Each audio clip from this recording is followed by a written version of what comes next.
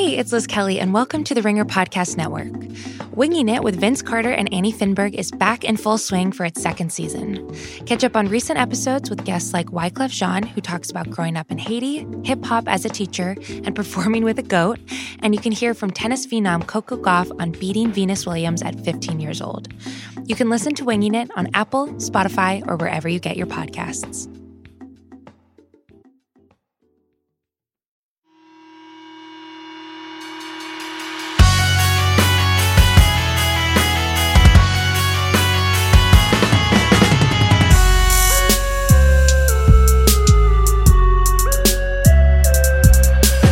Welcome to the Ringer NBA Show. I'm Chris Vernon, and joining me as he does every Friday from TheRinger.com is Kevin O'Connor, a.k.a. Kevin O'Bomber, a.k.a. Kevin O'Concert, Kevin O'Conflict, Kevin O'Camera, Kevin O'Climber, Kevin O'Candyland. Kevin! Verno, what's going on? We had drama last night on the NBA. Oh my goodness, did we have drama. Let's start with the games, and then we'll get to the off-court drama.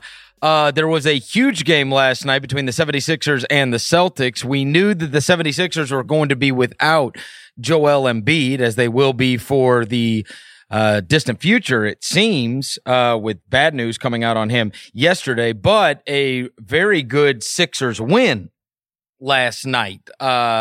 Did you have any big takeaways from watching them without Embiid, but still being able to knock off Boston?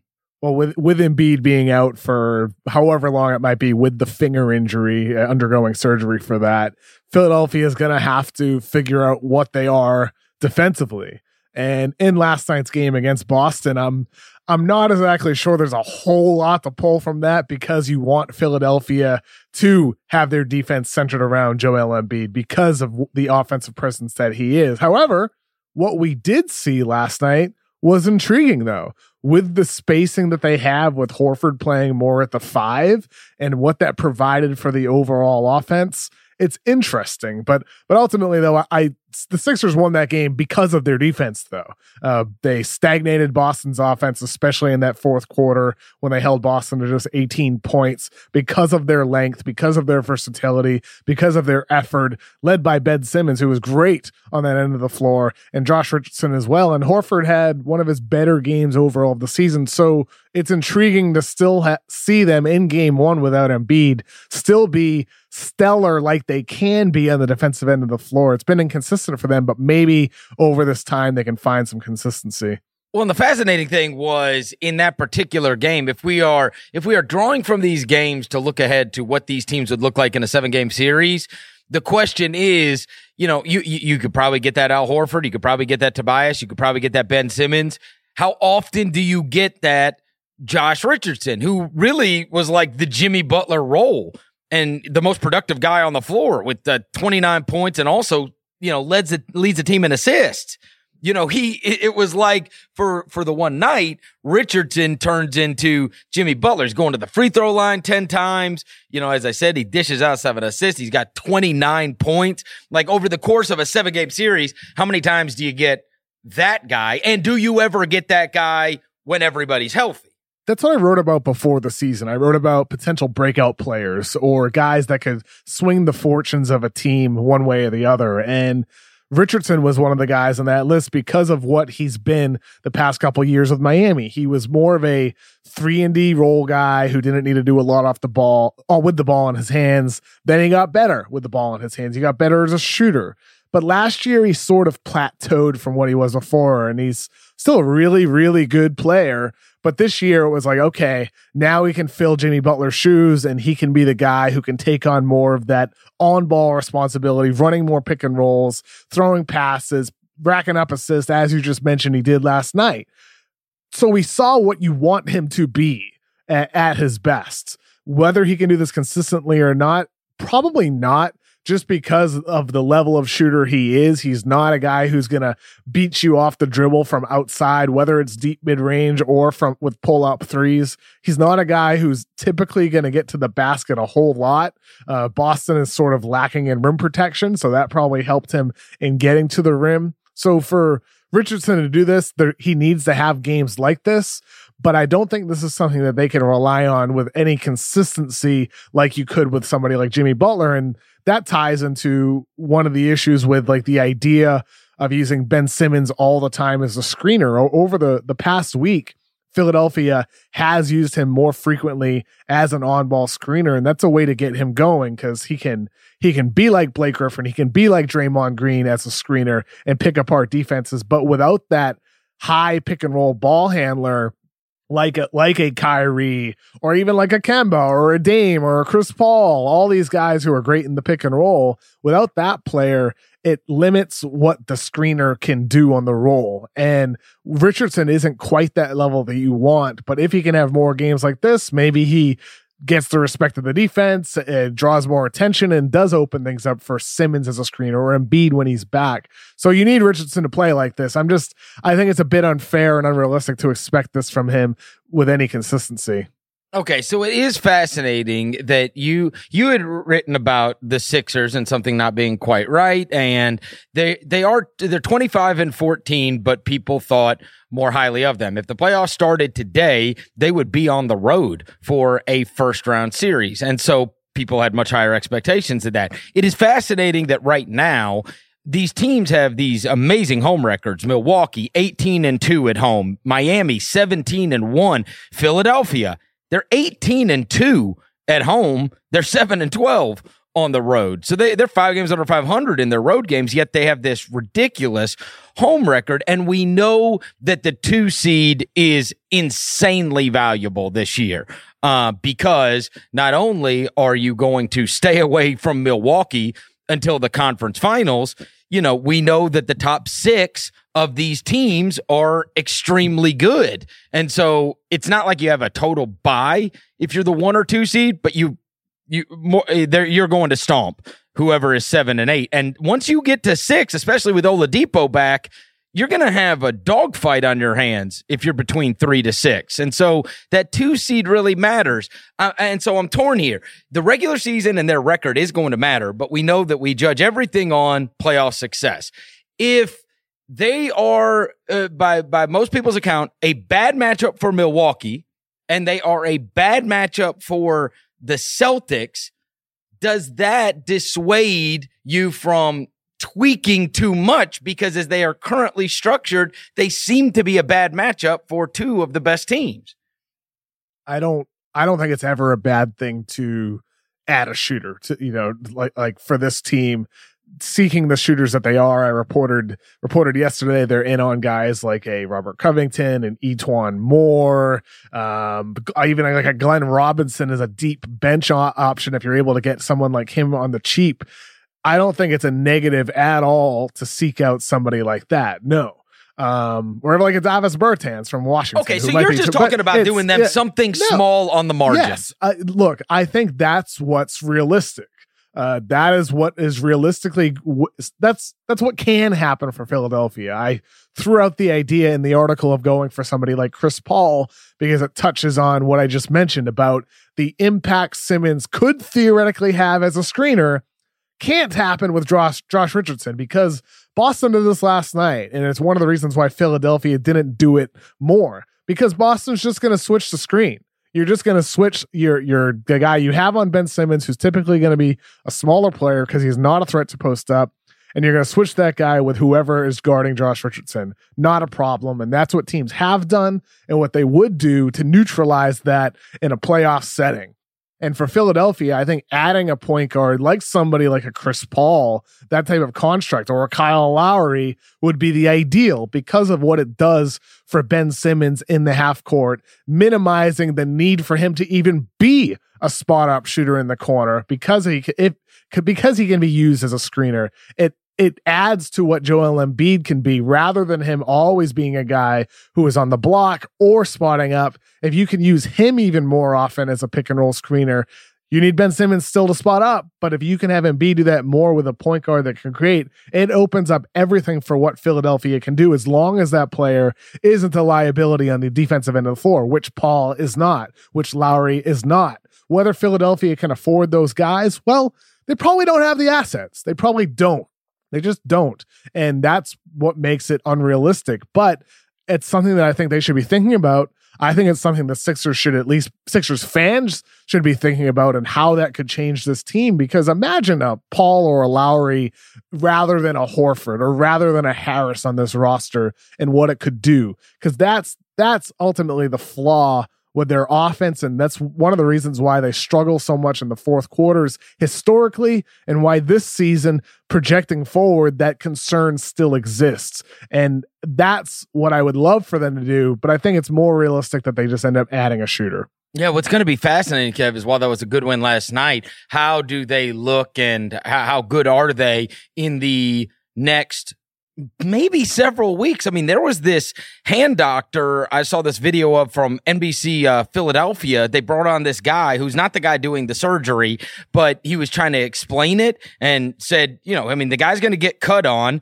and they take the ligament and they put it back where it came from, because it's just torn off, and then they insert usually a bone anchor to hold it in there. And he said in a professional athlete, 4 to 8 weeks would be the range where you start looking for him to get on the court, would be his guess. And so if that's right, if this hand doctor that was right, it's a long time of playing basketball in obviously a very different way that they're going to have to play without Joel Embiid. And I'll be damned. The trade deadline is right in the middle of this. So if you do make a trade, whatever you look like with your newly acquired player is going to be radically different than what you're going to look like when Embiid comes back in the lineup, because he's your guy. And that's one of the interesting things here, because for Philadelphia, obviously the goal here is to win a championship, right? That's the goal. And that's the expectation, and it should be when you have two guys like Joel Embiid and Ben Simmons and a Josh Richardson, an Al Horford, a Tobias Harris. This is a team that should be talking about winning a championship. And if it comes in the playoff, let's say over the next however amount of time without Embiid on the court, the Sixers kill it. Let's say they perform at a high level, and you're seeing Ben Simmons in what is closer to his ideal role. And then Embiid comes back, and in the postseason, they lose. They fall flat on their face in the second round of the playoffs. That conversation about, do you have to break up Embiid and Simmons, will be escalated. Right now, it's not. People talk about it, but it's not really a real thing. But if it comes to that in the summer, after seeing Simmons potentially dominate over the next couple of weeks, if the team were to fail in the postseason with Embiid and Simmons, that would be a conversation that happens. And we're a long, long ways away from that. But I think between then and now, there's things Philadelphia can do and should do to minimize the chances that they do fail. And I think we've been through it 100 times. Ben Simmons willingly spotting up and shooting from the corner would increase spacing for everybody in that team. If that happens, great. Also, it's important for him to be used more often as an on-ball screener, but it's tough without having a perimeter ball handler. And finding that guy is easier said than done. But then also adding more shooters surrounding these two, not like an average shooter in Embiid and a non-shooter in Ben Simmons. There's a lot that needs to change for a team that's already so good. And that's really the paradox of watching the Sixers here. They are so good, and yet there's still so much wrong. Well, and you now what was, I think a luxury because it wasn't a great fit necessarily. And Horford wasn't all that happy with the fit with Embiid. If you considered him a luxury rather than a necessity, now he becomes a necessity. And so if you were going to use Horford, in order to stabilize another part that you think could make you better, well, now that changes, because you're going to need Horford over the course of the next month and a half, possibly, maybe 2 months. Who knows how long the guy's going to be out after he gets cut on his hand. But if you were going to use that piece, they can't afford to move him without getting somebody big that can do something, so that changes that whole thing too. And a couple years ago, they went out. Remember, they got they played the buyout market, and Bellinelli and Ilyasova really helped them just by being guys that stretch the floor, as you were saying. It doesn't have to be the highest level guy. It's just somebody that fits best in order to stretch the court more. And they're going to be super fascinating over the course of the next month, because you could see it go a bunch of different ways. You could see them not being good. Yeah, and then I could see them playing a different style and still being outstanding with guys doing more right? Because of the absence of Embiid. The like I said, the Tobiases and the Josh Harrisons and even Horford for that matter. So yeah. I don't know what's going to happen with them. I don't know what kind of record they're going to have. I picked them to make the finals in the East before the season. And I would change that now to Milwaukee. But this team still has that potential. I would still consider them the second best team in the East when they're playing at an optimal level. And then you look at the team that they've defeated 3 times now this season, 3-0 against the Celtics. They're another team, like as good as they are too, they still have their own issues because of just what their offense turns into in the fourth quarters. And part of that is on the defense that the Sixers played. But part of that is just a negative trend for Boston where they just turn from this motion with movement over the course of the game. And then it just turns into just they're moving, through quicksand in fourth quarters where it's isolations, and no off ball movement. And it just does not work when you don't have an elite perimeter scorer. And Kemba Walker's very good. And sometimes he's great, but he's not a top end perimeter guy. And then with Boston, a lot of the same questions that we can ask about Philadelphia, as in what do you do moving forward?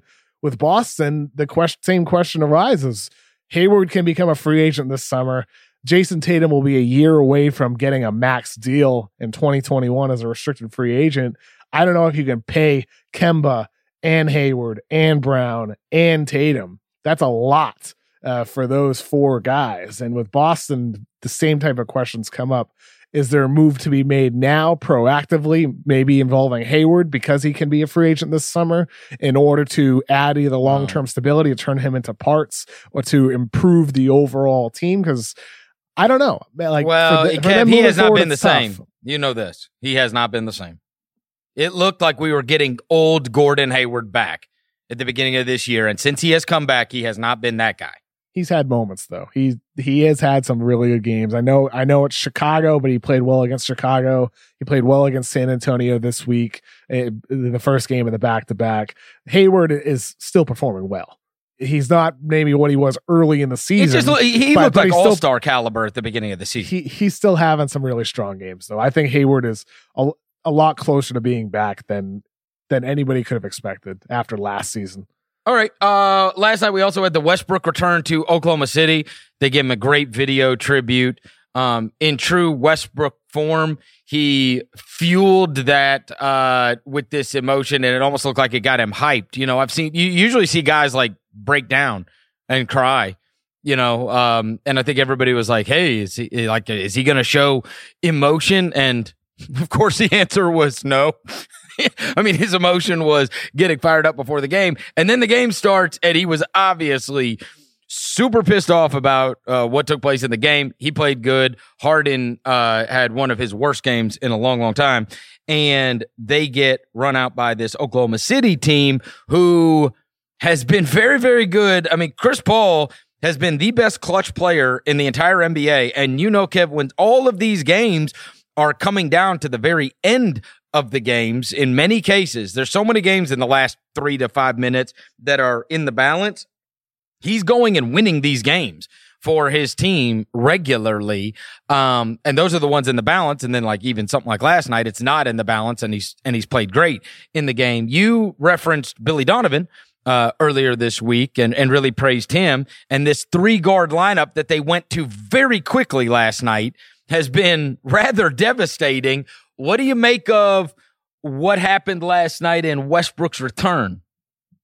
I thought it was funny seeing Chris Paul just bury Houston with mid-range shots. Crazy. I've thought about this because, and I know I see these NBA teams, the most of the time, number one on their list is to prevent getting killed at the 3-point line, right? And then the next is to prevent getting killed at the basket. And so what you want is guys shooting the ball in the mid-range. And now you have these guys like Chris Paul, guys like DeMar DeRozan that are now feasting against these teams because they are able to routinely make that shot. I find this very fascinating, right? That it's almost like the yin and the yang. It's reminiscent of Everybody in the league got smaller and faster in order to deal with the passing games in the NFL. And then you have the Ravens who just decide we're going to just line up and mash your face in. And so maybe the guys that can hit the floaters and the mid-range stuff, they are now in this ironic way becoming a real asset. It was interesting. There was a play in the first quarter last night, and it was, I think, 4 minutes left. Harden drove on Gallinari, almost broke his ankles, and Harden has a step back jumper from like 17 feet with 15 seconds left on the shot clock, and he didn't take it. He dribbled the ball back behind the 3-point line and then took a contested three because Gallinari recovered, and Harden missed the shot.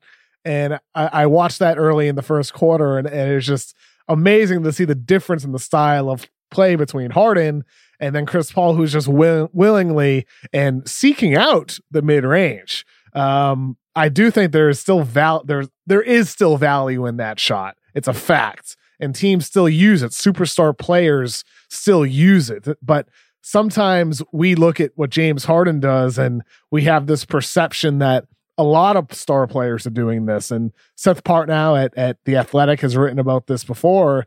It's really just the role players who have changed. Role players aren't taking pull-up mid-range shots as much. Role players aren't taking spot-up mid-range shots as much. They're just taking more spot-up threes. But star players across the league, including Chris Paul and Russell Westbrook, are still using the mid-range. It's really just Harden who's playing this analytically driven game to the full extreme that we observed with him, like in that first quarter. So to get back to your original point, there is still value in that. It's a fact, and a lot of star players are using it. I wonder if maybe there will be more of a progression back towards that with how many teams that are giving that shot freely and allowing players to take it openly, like Harden had an opportunity to in the first quarter, but didn't. Oh, well, look, I mean, I see it nightly where it's, say for instance, the team I watch the most regularly, Valanciunas on a pick and roll, he backs up all the way to near the basket. If you can hit you play the team that can hit the 6-foot floater, you're dead, because they'll just hit him all night until he comes off and they have to replace him with the Jaren Jackson or whoever. But I mean, and you see teams doing this all the time. They will back up to the basket. They will allow you to shoot from, all the way to 6 feet from the basket. And a lot of these players, they can hit 6-foot floaters all night, and somebody like Chris Paul, he could shoot 99 of 100, if you want to give him that.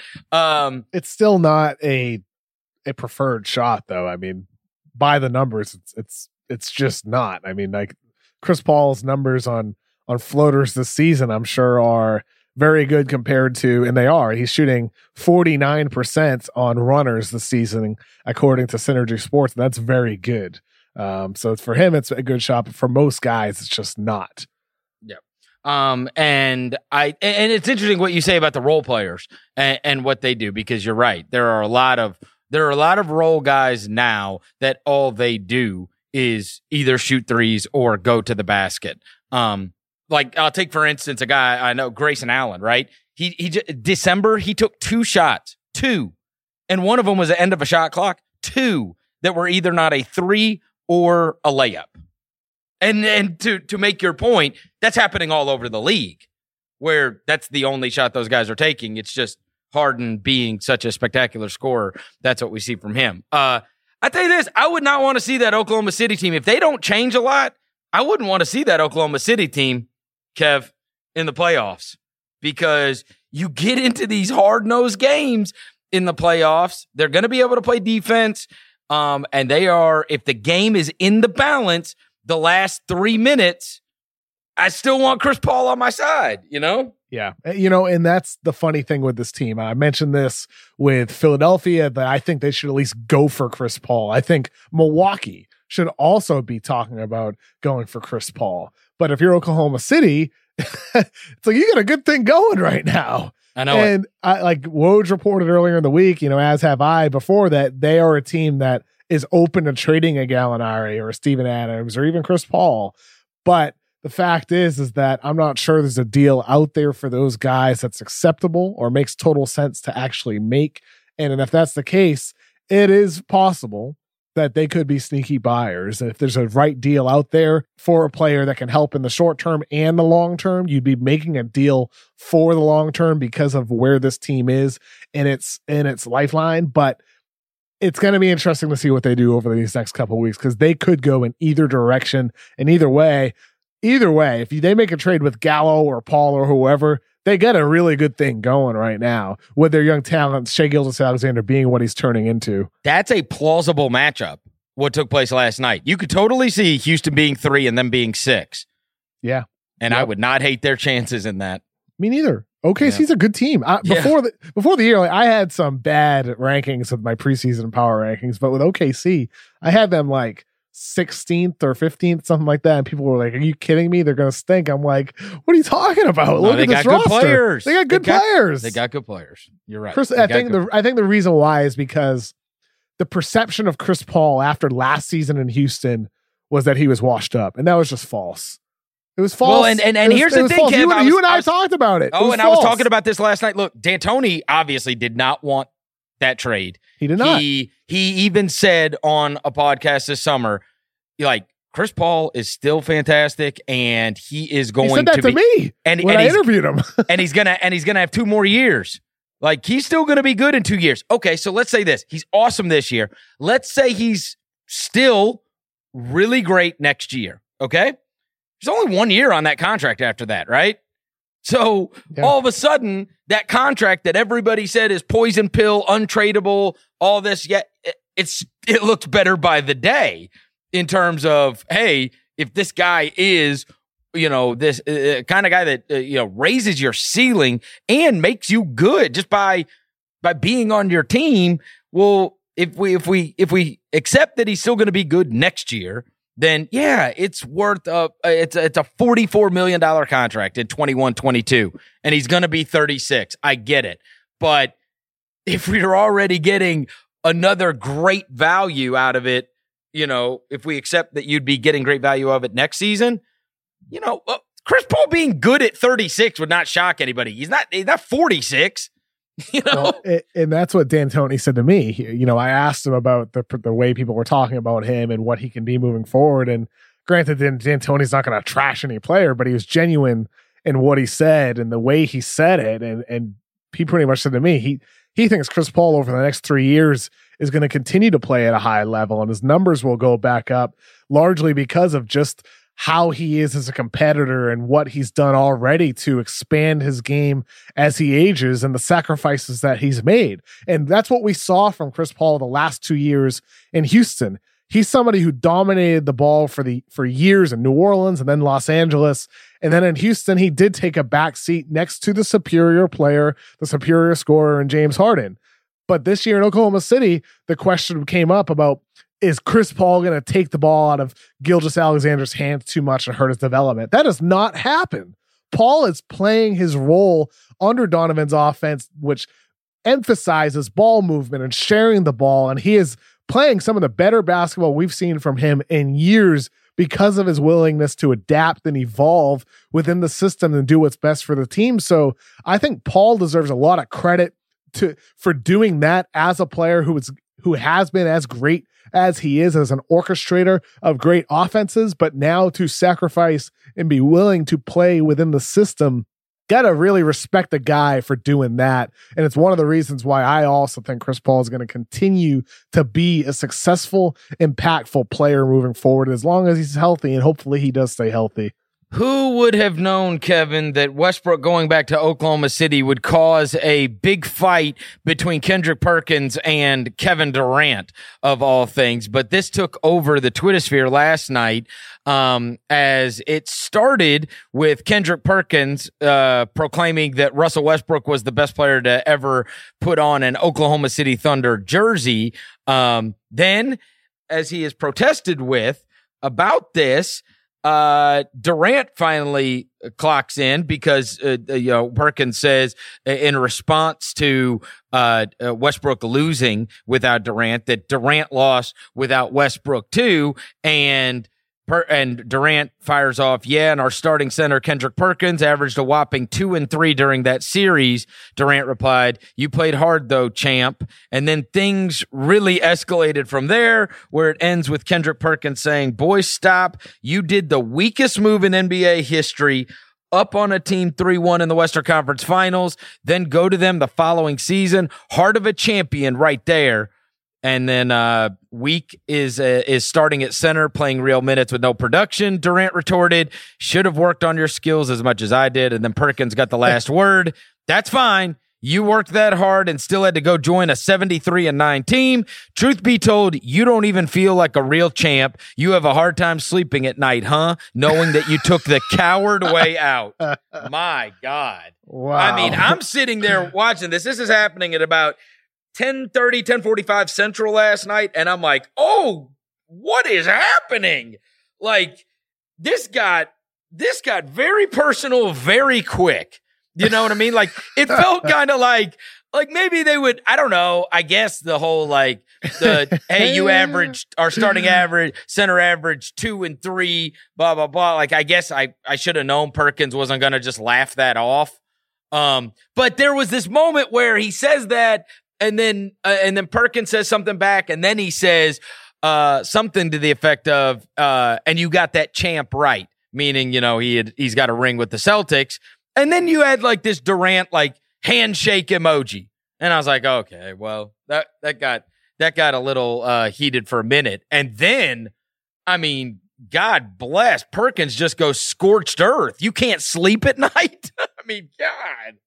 I think the unsung hero here is Mark D'Amico, the initial person who responded to Kendrick Perkins. Mark, who works, he does Celtics TV stuff, very good at what he does. He does these great film breakdowns of players that are just awesome to watch. Great stuff that he does. And he kind of sparked this a little bit with by arguing with Perkins. Yes. Because Perk originally is best player to wear a Thunder uniform, Russell Westbrook. And Mark D'Amico is like, what are you talking about? It's not Russell Westbrook, it's Kevin Durant. And that's what got this started. So credit to Mark D'Amico for influencing this to start, because, oh my God, it's beautiful way to end the night. Way to end the night. I mean, Twitter, I can't believe Twitter's free for stuff like this. This is amazing to watch. KD and Perk. KD has called Perkins his favorite teammate ever before. These guys are friends, and KD himself did say Perk, has been shooting his little shots at me for some time now, and that's true. But man, to put this out there publicly on Twitter, my goodness, thank you for the content and the laughs that we were given last night. But in a way, though, I'm not sure about you, Chris. I wasn't laughing as much as just my mouth just dropped. I was like, wait a minute here. Is this really happening here? But the thing is, it's the truth. It's the truth that this was going to happen. And I still am shocked that KD, when he did sign with Golden State, this was years ago, and I'm sure KD's sick of us even bringing it up as fans and media, but this isn't something people were going to let go. And it's something that people within the league haven't stopped talking about. And it's something clearly his friends, like Kendrick Perkins, have not started talking about either, about Kevin Durant. And I just wonder, what is it going to take for this to ever go away for KD? Is it winning a championship in Brooklyn? Is that what it's going to take for people to be like, you know what? Forget it. You've won everywhere. It doesn't make a difference. There is a level of decorum that is usually understood. And that is that this kind of stuff does not end up in the public. That is the kind of thing that Kendrick Perkins, I don't think he's doing it to get a rise or because he's got a media job now or making a name for himself or anything else. I don't. I think he Perk has been awesome though this season. I know, but he really thinks that.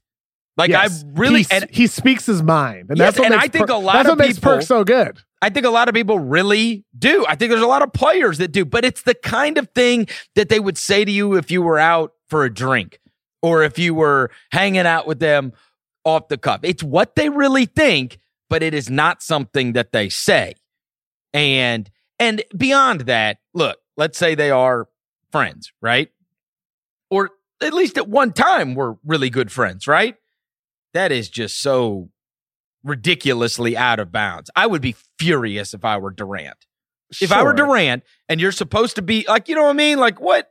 Hold on now. Like, we've spent a lot more time together and we care about each other theoretically than a lot of people. You know what I mean? Like, I don't know other people's families and I don't know all these people out there that are laughing at me now and doing the popcorn eating emojis and everything. I don't know all those people. Like, why is this happening out in public? You know what I mean? If you've got a problem with me, but I would, so to me on that level, just as, look, I don't agree with what Durant did either, okay? But on the, and being on Twitter has like never served him well. Like, is there anything good that has come from Kevin Durant being on Twitter? I'm unsure. I can't remember it. That being said, Kev, just as someone who, you know, values loyalty a lot, that is a weak ass thing to do for me, if I am Durant. I get it. I get nobody likes his decision, whatever. But this guy is supposedly my friend. We have been through battles together and everything else. Why are you firing off at me? And in fairness, Durant probably should have kept his mouth shut and not said anything about the Perkins and, you know, Westbrook. Just let that go. Let Russell Westbrook go back to Oklahoma City without incident. So he's not without blame. He's not without blame. Like, was there anything more predictable than Kevin Durant somehow getting mad on Russell Westbrook's return? Like, of course it was going to happen. And of course he was probably in his feelings. That being said, I don't know, man. Perkins putting that out there for everybody to point and laugh at KD. While I enjoyed it on the entertainment level, on a friend level, if they are actually friends, that's messed up.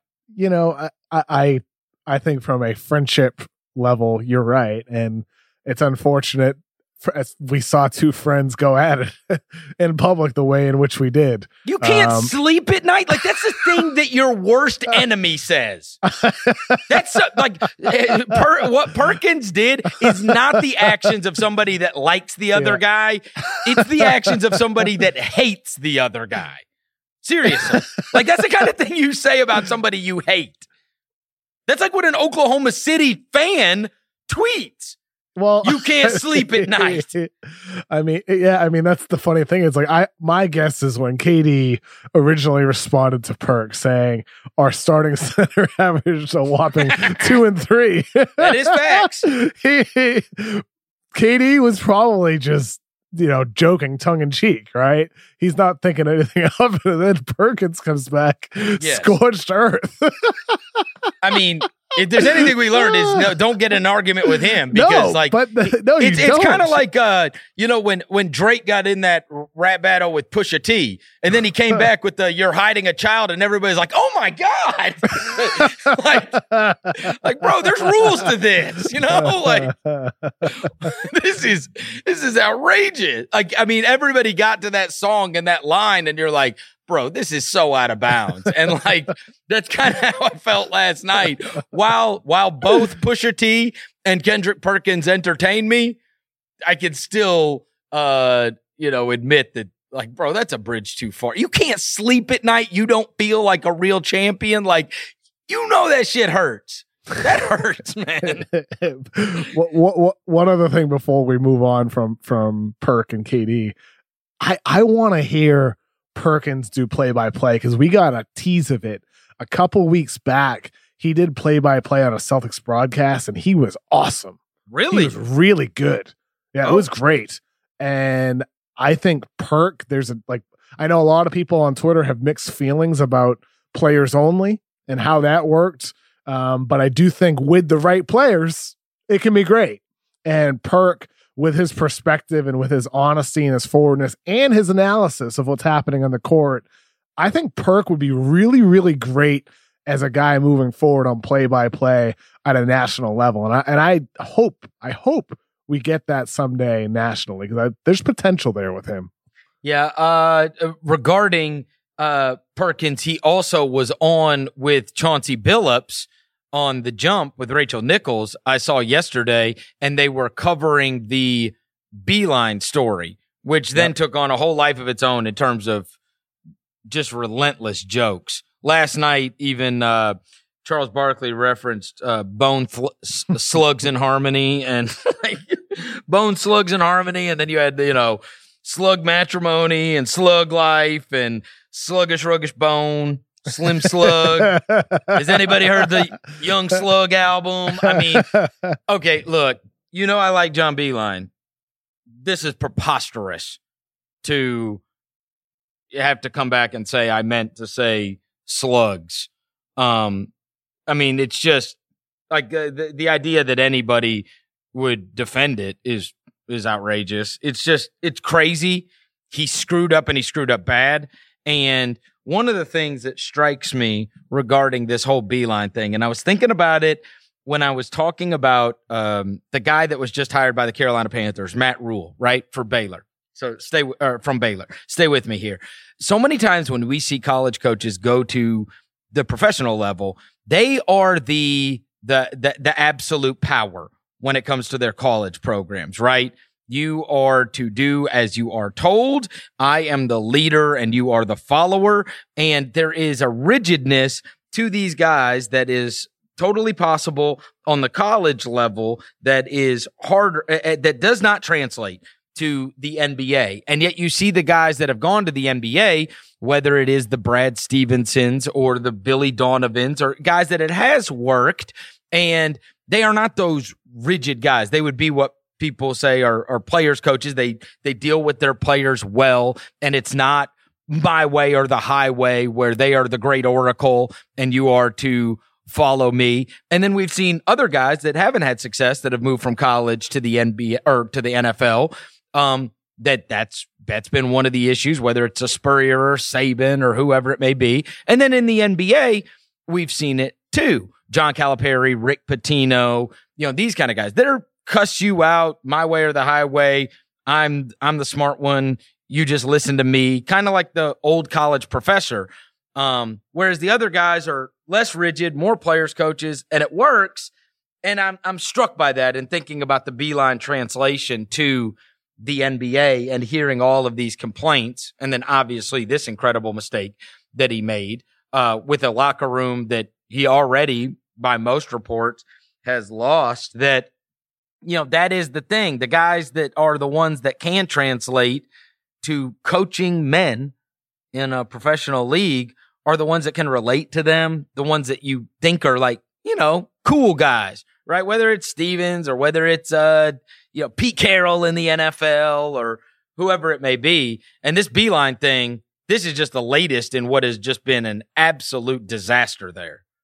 Sure. And obviously with Beeline, whether he said it or not, it's unfortunate that happened. And odds are he did say it. It just misspoke or said the wrong word. It sucks. And for the team to come out and play the way they did last night, getting an overtime win, is interesting. Whether they're playing for Beeline or whether they're playing for each other or for themselves, it was nice for Cleveland Cavaliers fans to see some life from that team, especially after what happened this week. But for Beeline moving forward, this team is going to change. The guys in the locker room are going to change. And after this happened, I think for him, it needs to be a significant learning experience and how to coach NBA professional athletes compared to college students.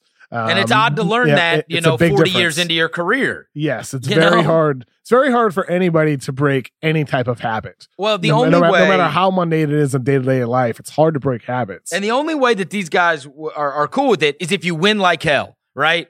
Bill Belichick can act any kind of way, and what you're getting into when you go there. There's a culture established and you are going to win, right? I saw it years ago with a guy, Hubie Brown, who came in. He walked into the locker room, his first meeting, and said, "You guys are a bunch of losers. That's the reason they hired me." And everybody's like, Jesus. But he ends up winning and they end up getting better. And so they respond. But if you're going to, be my way or the highway kind of guy and, be difficult, then you better win. You better get results. And the worst combo is that and not winning. Then it's a disaster, right? One thing I want to touch on that. You mentioned Pete Carroll. He stunk his first stint in the NFL with the Patriots, and with Beeline, he's so much further into his career though than a young Pete Carroll was when he was first hired. And there may never be a second chance for Beeline. So you got to figure this out very quickly in Cleveland. But not only that, though, you need your younger players to figure it out pretty quickly, too. Somebody like Darius Garland in last night's game had probably his best game of the season, 20 points, 7 assists, looked really good on the court for them. You need somebody like Garland to continue to develop and get better. Otherwise, as a coach, if you're having issues with the guys in the locker room because the losing or the way you're acting or because your system, whatever it may be, your time is going to run out pretty damn quickly. So it's not just Beeline who needs to get better. It's things that are somewhat out of his control, including the development of his younger guys, especially someone like Darius Garland, who, by the way, like some of the criticism of him early in the season, let's not forget this guy played like 2 college games. He's barely played organized basketball in a year. And he has shown some flashes that have been impressive, especially from the perimeter. And last night was a taste of what he can be moving forward, hopefully with some consistency. And that's what Beeline needs for his offense to work, as a guy who can be a creator like Garland showed he can be last night. All right, couple quick things. So on Tuesday, we did overreactions for the midseason, right? I want to go ahead and ditch one of mine, and that is the Chicago Bulls being able to make the playoffs. They lost Wendell Carter. So, Wendell Carter has been, he's had a good second year. He's their 3rd leading scorer. He's their best rebounder. Best defender. And he's their best defender, and they can't afford to lose. They can't lose him. He's already a really good defender, period. Yes. 20 they can't years lose old, him. he's good. Yeah, they can't lose him. And when people, you have started to see the Horford comp. Is that fair? You started to see 12 and 10. I threw that defense. out there. I threw that out there pre-draft. That's why I liked him over your guy, Marvin Bagley. Yep. And you have started to see that. Are you on Team Wendell Carter now too, Chris? I always loved Wendell Carter was in my guys that won't fail. Team Wendell over Marvin Bagley. Oh, Are absolutely you with me? not. That's ridiculous.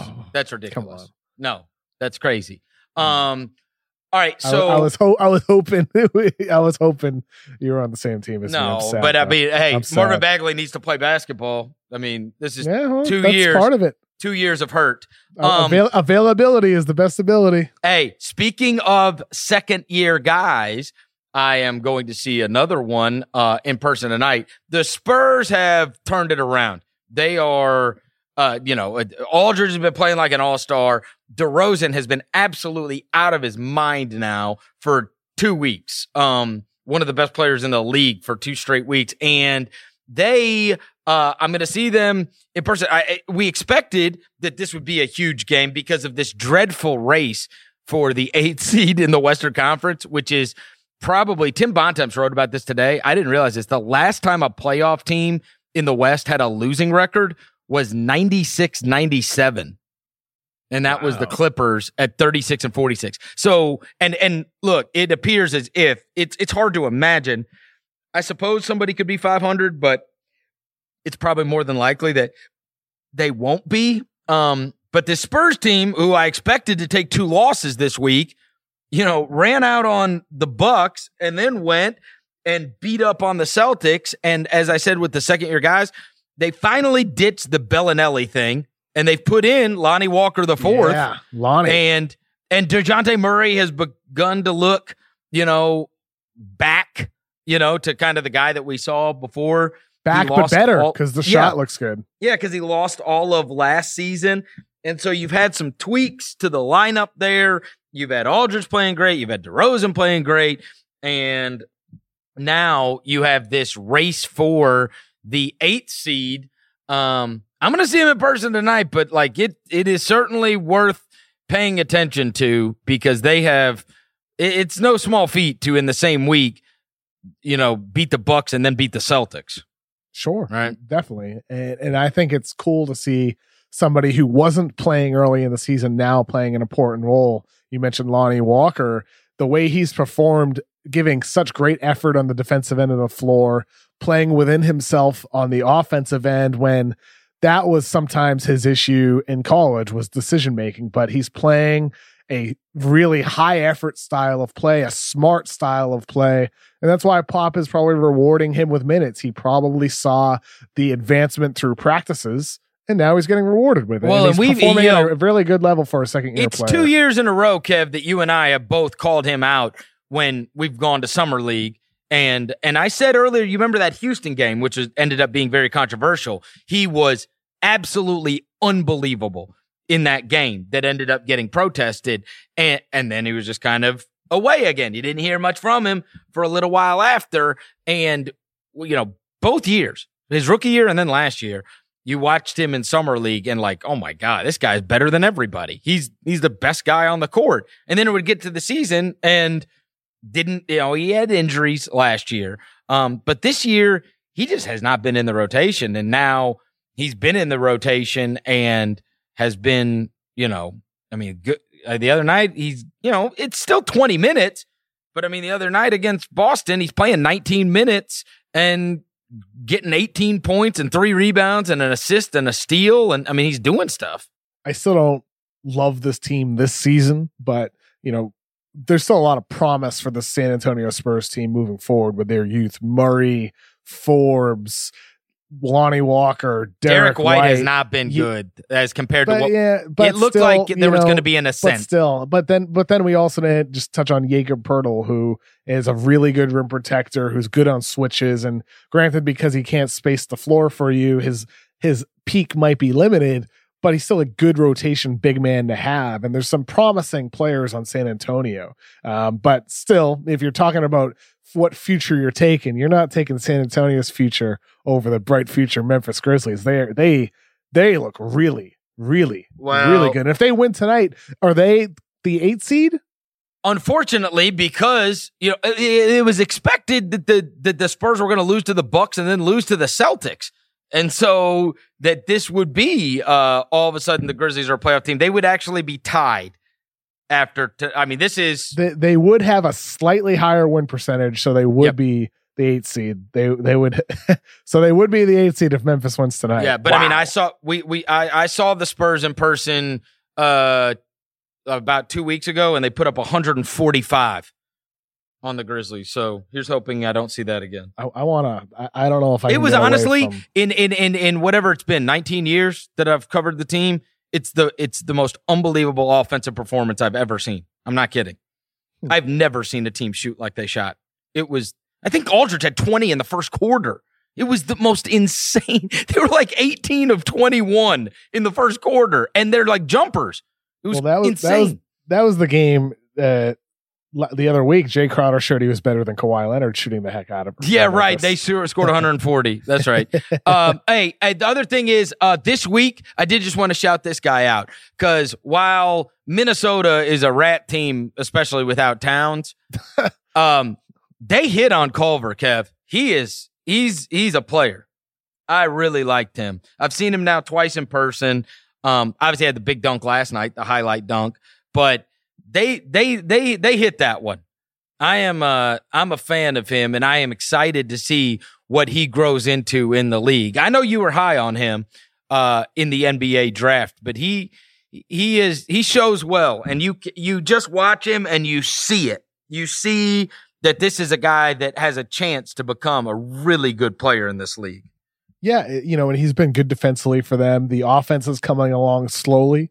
Yep. He's probably also been put into a role that he couldn't have expected to have had. He's running a lot of the offense for them this soon for him.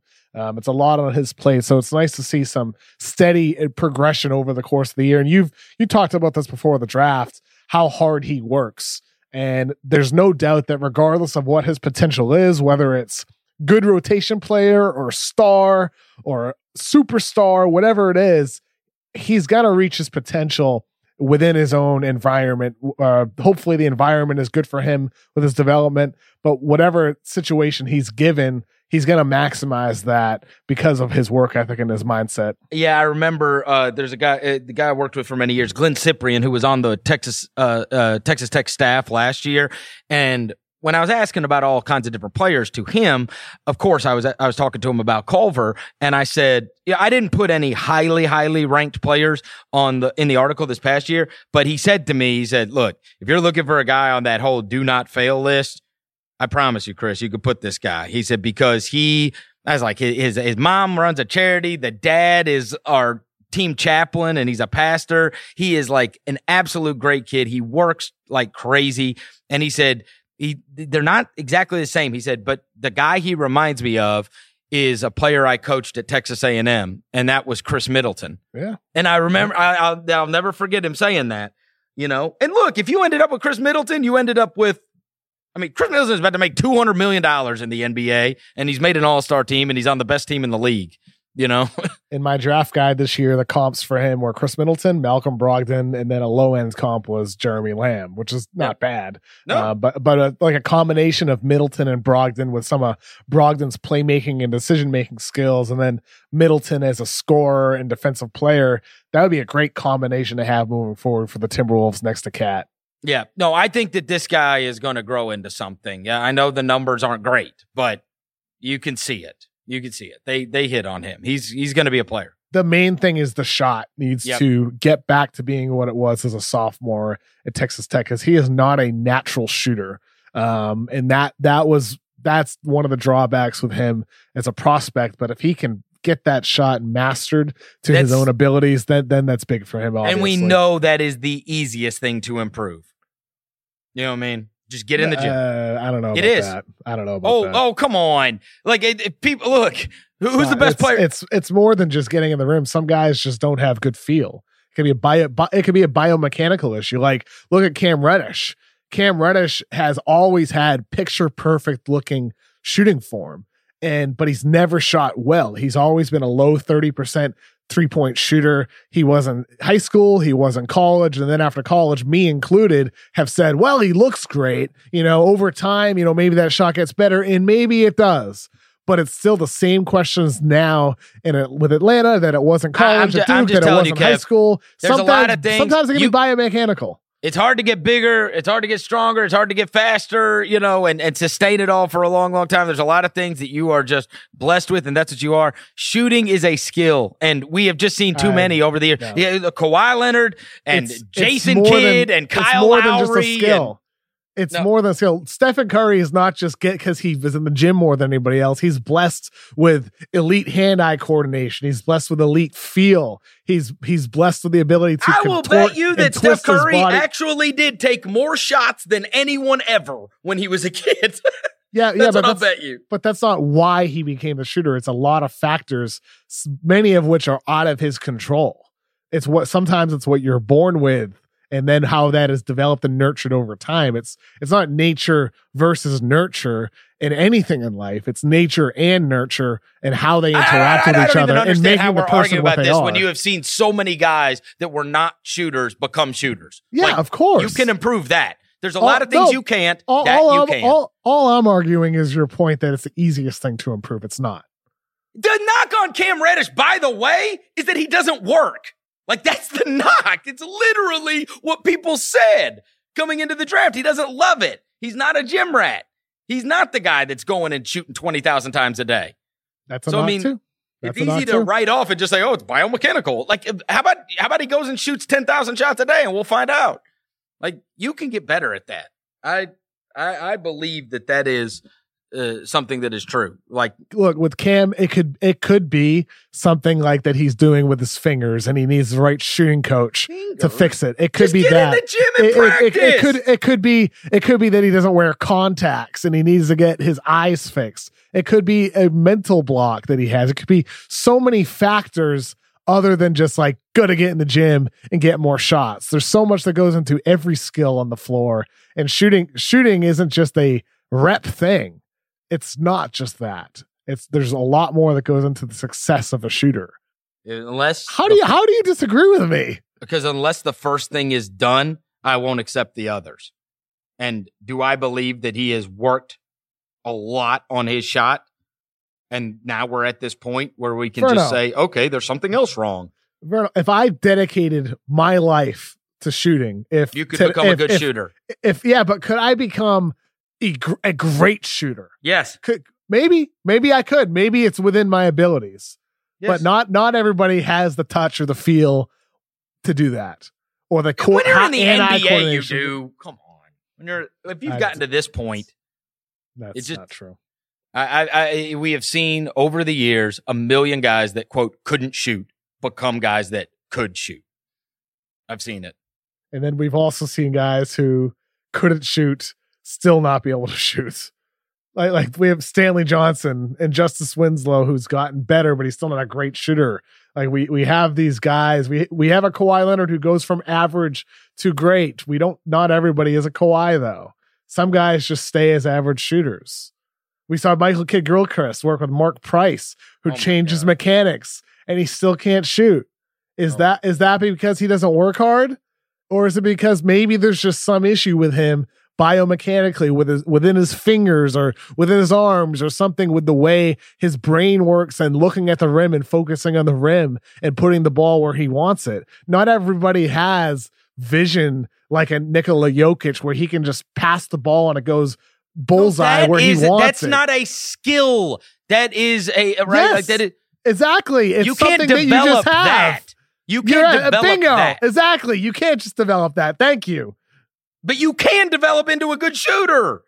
Not if you don't have at least the requisite amount of hand-eye coordination or whatever is going on in your fingers that has to do with feel and touch and how it interacts with the mystery of our brain and how it works. For God's sake. There's so much more. There's so much more than just getting reps. Okay. That's what I'm on. All of these guys that we talked about. Not everybody can practice guitar all day and become Jimi Hendrix. I can't be Jimi Hendrix. Oh, I guess how much I play guitar. I guess Kyle Lowry. I can't be David Gilmour because of his magic fingers and the feel and the touch that he has when he bends notes in the guitar. I can't do that no matter how much I practice. Again, I don't think you're understanding the difference in this. Maybe I'm not. All I'm saying these are that God-given gifts that you are comparing. Like, look, I'm not saying that I can go practice and I can go try to jump every day of my life. I'm never going to be able to dunk, Kevin. I'm never going to be able to. I could go out there and I could jump every day of my life and I could get the shoes with the little weird soles on them and I could do anything. I'm never going to be able to dunk. There's going to be a limitation on that. But the limitation on your ability to shoot, we have seen so many guys over the years that couldn't shoot that became guys that could shoot. It is the easiest thing to fix. That's what I said at the beginning. And I disagree with you for all the reasons that I listed. It's not just reps. None of which apply. I mean, there's a difference between a God-given gift and a limitation from that. And a limitation in being able to shoot a basketball. Yes, but they interact with each other, though. Okay, all right. That's all. Jarrett Culver is going to end up being good. That was the point. I like him. We agree. I had him ranked third, which might be too low. Might be too low. Yeah. I had Zion 1, RJ Barrett 2, which we'll see. Well, so wait a minute here. Wow. How is that your reaction? Wait a minute here. Wait a minute. You just got done talking about how Culver works so hard. He's going to be able to fix his shot as a 40. Culver shooting 43% from the free throw line. I'm not 25% from three. I'm laughing about not hearing Ja Morant's name yet. That's what I'm laughing about. Okay, yeah. I had Ja ranked too low. I had Ja 4 behind Culver, which is too low. I admit that. Too low behind Culver, too low behind RJ, and maybe too low behind Zion. If I were re-ranking right now, it would be obviously Zion 1, Ja 2, Culver 3. Really? Yeah. Okay. All right. Kevin, have a great weekend. I hope you have a great weekend as well, Chris. I'm going to go shoot basketball. Thanks to Bobby Wagner for producing. If you dig what you're hearing, go give us a rating and review on iTunes. 5 stars. It really helps. And we will talk to you on Tuesday.